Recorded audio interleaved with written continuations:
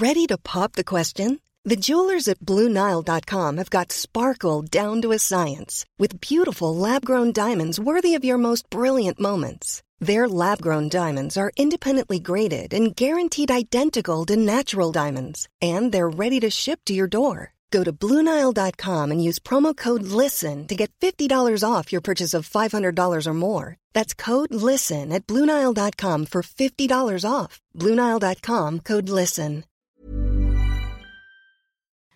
Hi, I'm Kylie Merritt, the founder of AusBiz.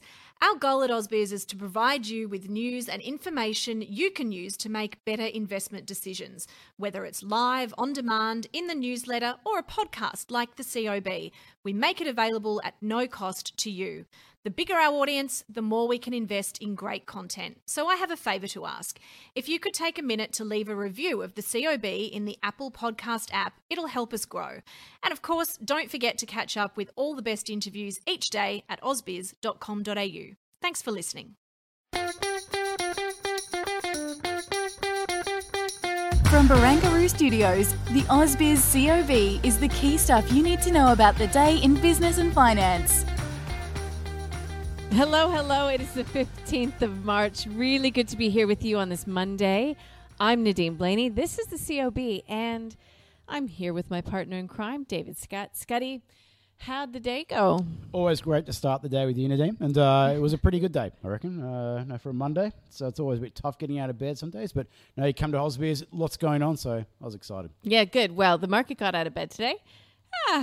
It was looking a little iffy there early on. We sunk down to about 0.4% into negative territory, but we managed to eke out a small gain. I say we. I'm looking at you, energy. I'm looking at you, healthcare stocks. We saw some good moves coming through at the end of it all from the financials, and property trusts is an interesting one as a sector, up by about 1%. Yeah, I described it on air as being a bit of a Monday because it was a little bit confused. We saw a real pronounced steepening of the Aussie curve, and that was in line with what we saw in the United States. So when it came to yields there, but it just didn't seem to matter. It was like all the cyclical sectors were kind of like laggards in the morning, and all the growth areas, sans the information technology names, were all performing really well. So kind of like no risk itself towards the end of the day, but a strange session. I'm struggling with the REIT side of things. The bond proxies, it's a day that you would have expected they would be under pressure. Anything but. Yeah, but Transurban was under pressure today, so that's sort of a bond proxy as well. Yeah, interesting patchwork quilt, but one standout is Afterpay, which is down a further 5%. But what we have seen is, buying of the dip in a lot of these tech names, not just here in Australia, but overseas as well. So a lot will have to do with, of course, what happens in U.S. markets going forward, but bond yields in particular, the real, though, focal point for max volatility, you've got to think is sort of Wednesday, Thursday our time when we get the FOMC meeting results, the dot plots, and we hear from Jay Powell himself. Yes, be a tricky one because high yields are coming one way or another. The market wants that, and usually what the market wants, it gets eventually. Just how reluctant the Fed and other central banks, including our own RBA, will be going to let that happen. So it's going to be a bit of a battle royale for the time being, but it'll be very interesting to see what happens because despite a few hiccups there at the moment, globally, of course, we're still battling with the pandemic in certain parts of the world. I think that we're going to see some pretty punchy data coming through, including for the labour market. So I think that's going to be really interesting to see how that goes, how the bond market can absorb that news, that outlook for inflation and growth, and then look at a nominal yield of 1.625% in the United States and go, well, that makes sense. I'm struggling to see how it will in a few months' time. Well, it's going to, occupy a lot of our conversation, no doubt about that. Just back to the local market, and interesting to note that a lot of the best performers on the 200, no news associated with them. We saw Magellan having a good day, or a Cobra as well, Clinuvel having a good day, and also, just watching some of the miners do okay today in trade. On the flip side, though, we did see GWA trading ex-dividend down by a full 8%, which Julia Lee from Bourbon Invest at the end of this session told us it seemed a little sharp, but Afterpay was one of the worst performers. Macmillan Shakespeare, Fortescue as well, down by 4%. I'm curious to get your thoughts, Scuddy, because yes, we have seen iron ore prices coming off, but Rio today was down by just 2%. BHP down by 0.25%. Fortescue announced that it would be moving its carbon neutral target forward by a full decade. Do you think that's being reflected in this price movement today at all, or is it just because Fortescue is more that pure iron ore play? A couple of factors at play. So the softness in Chinese iron ore futures, which continued in today's trade as well, started on Friday, our time here in Asia. That was all about Tangshan, which is basically the steelmaking hub of China. So you know that it's the biggest steelmaking center of the world is China. Tangshan is the biggest center for steelmaking. So its local government regularly goes and puts out alerts for pollution and asks companies to go and pull back on production levels for industrial activity and the like. And because Fortescue, although its grades have been slowly improving over time, its iron ore grades are a little bit less quality than other sources around the world, including some of the other miners here listed in Australia. So when you see instances where you've got steel prices coming under pressure, you also have the impact of those temporary shutters of production. It does tend to go and hit lower iron ore grades more than others, but it can go and change around very quickly, sentiment, and it all comes down to what happens with weather patterns and the like. If you go and look at the volatility in steel production in China, I noticed Rob Weaney from Westpac was putting out some data showing that seasonally adjusted, we saw a record number of steel production for February in China, which is a pretty good sign when it comes to demand overall for those raw materials. Okay, so more likely a reflection of Fortescue's iron ore grades, which we know about, and not its carbon neutrality pledge. I mean, I think they're responding to what many investors want regardless, but it's still a long ways away. Oh, we know ESG flows are huge at the moment. We know that ESG flows are so huge that it's chasing still a limited amount of assets. So we know that companies that go down that path are generally getting rewarded for those who go and drag their feet. So it's not surprising that we're seeing Fortescue try and go and expedite that process. And I'm sure we'll see others around the traps go and follow the same suit. US dollar steady to start the week. In terms of the Australian dollar, again, I guess it all comes down to what happens with U.S. Treasuries, the U.S. dollar, and not so much about jobs this time around. We heard from Phil Lowe today. Nothing much new in what he had to say. It was prepared remarks. It was an opening address, talking about the need for more business investment, talking about, that the recovery is still subject to uncertainties. It is, but we've heard so much from the governor recently. I'm not sure you said how much we can go and add on to the conversation. All we can do now is wait for the data to go and see what it says. But I get the suspicion that the RBA, along with most other central banks, are going to be behind the curve when it comes to economic reopening, economic growth prospects, and inflationary pulse that's coming through. We'll find out whether I'm right or they are right in the not-too-distant future. Well, yeah, you or... What's your take? What do you think? Do you think that the RBA has been too cautious still when it comes to the recovery? No, I don't think so in particular. I mean, as far as the narrative coming from the central bank, I don't know if they could really do anything else right now. I've said it before.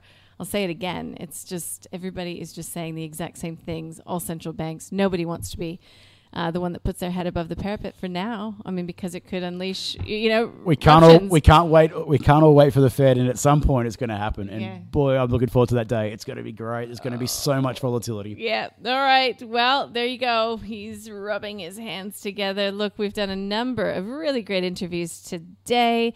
If you like stock picks, there's a couple associated interviews that you can click on through the show notes to get some of those picks. We also had a good chat with Joe Hockey, former Australian ambassador to the United States, Bondi Partners founder. You know him. He used to be treasurer. He's joined the board of Rode, actually manufacturer of these microphones that we're on right now. So he had some good, interesting thoughts about the pace of economic recovery in the U.S., where he sees the growth going. And he shared his thoughts on Matthias Cormans being appointed Secretary General of the OECD and what it means for us here in Australia. He got most fired up, I thought, about that. Big deal. And I think he's happy his mate's doing well over there. So congrats to Matthias Cormann, and best of luck. He's going to be sitting at the the big boys and girls table, going in and passing all the funding for the needs around certain nations around the world. So it's a pretty big job that he's got to go and do. So it's good to see an Australian taking up the ball on our behalf. All right, let's get to the stock of the day, shall we? Evolution Mining, EVN is the ticker code. It has agreed to snap up all shares of Canadian gold mine developer Battle North Gold in a deal for total consideration of 343 million Canadian. We put that question, whether it's investable now, today, to Mathan Samasundram from Deep Data Analytics and Gaurav Sodhi from The Intelligent Investor. Here's some of what they had to say. You've had the decent pullback. It's a time if you're going to do something, but these are the times to do it. And these guys have a track record of doing it on the pullback. And actually, it's an interesting one. When they do the deal, that's probably a time to buy. Yeah. And so I would say, it's great management. I've been a fan of gold stocks for a while. It's had a pullback. I think it's a buying opportunity in the sector. I think Evolution is a good buy here, good management. They're diversifying asset base. It's, you got to do it on the pullback. So when it comes back, you ride the cycle back. And I think we're in a situation where there's going to be endless money printing. US dollar is going to debase and gold will do better. He's probably the best gold CEO in the business, in my view. I would back him. Jake Klein in particular has really impressed me. He bought the Cohen gold mine, which is, it's kind of half on land and half in a lake. I visited that deposit and it's quite a technically tricky thing to mine. Economics are great if you can do it right. They've hugely increased the reserve life. So you've got this combination of really good deal making with really savvy operating nous and a really good financial bent. He's an investment banker, he's not a geologist, and that's, I think, a very good sign. Ring the bell, Scotty. It's going in the Ausbiz portfolio. What exclusive? Go for gold. Buy. Oh. Evolution up by 2.6% in today's trade. Hey, I learned something new today. I was poking around the internet. Do you know what a narwhal is? No idea. It's a Canadian unicorn, as in a company that reaches unicorn status, but a Canadian one. Find that really funny. It is. It's a mythical. Actually, it was a real animal with the big unicorn horn. Anyways, I digress. But yeah, narwhal, Canadian unicorn. It's not. No, I know Canada is of course, famous for some of our horticultural products. Then no one's been smoking that stuff, have they? Coming up with this animal. No, that's a stereotype, and I take offense to that. Well, let me tell you a story. No. As I break down, I met a couple of crazy Canadians on my schoolies week, and they lived up to that stereotype tenfold. I believe it. Trust me, I've met a few Australians of that type as well. Okay, I wasn't Byron Bay. Nimbin. All right, 8:45. Nick Lim, Executive Chair, 8 Common, is with us. We've got Angus Wright, Senior Investment Analyst from Tribeca as well in the morning. Looking forward to that. Look, the day goes on. A number of great guests, as per usual. Don't want to toot our own horn, but we do have a great community of expert guests joining us here on Ausbiz, and we do it all for you, the viewers, the listeners. Tonight, there's no real top-tier data. It's a slow grind until we get to the latter part of the week, Scotty. The Empire Manufacturing Index in the other states, New York State, give us a pretty good sense of what's going on into the industrial side of the economy in that big hub.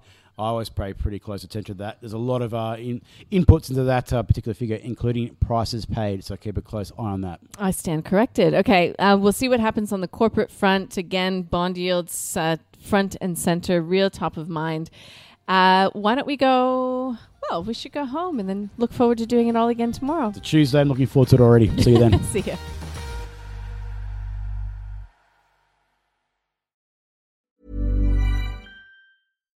Here's a cool fact. A crocodile can't stick out its tongue. Another cool fact, you can get short-term health insurance for a month or just under a year in some states. United Healthcare short-term insurance plans are designed for people who are between jobs, coming off their parents' plan, or turning a side hustle into a full-time gig. Underwritten by Golden Rule Insurance Company, they offer flexible, budget-friendly coverage with access to a nationwide network of doctors and hospitals. Get more cool facts about United Healthcare short-term plans at uh1.com.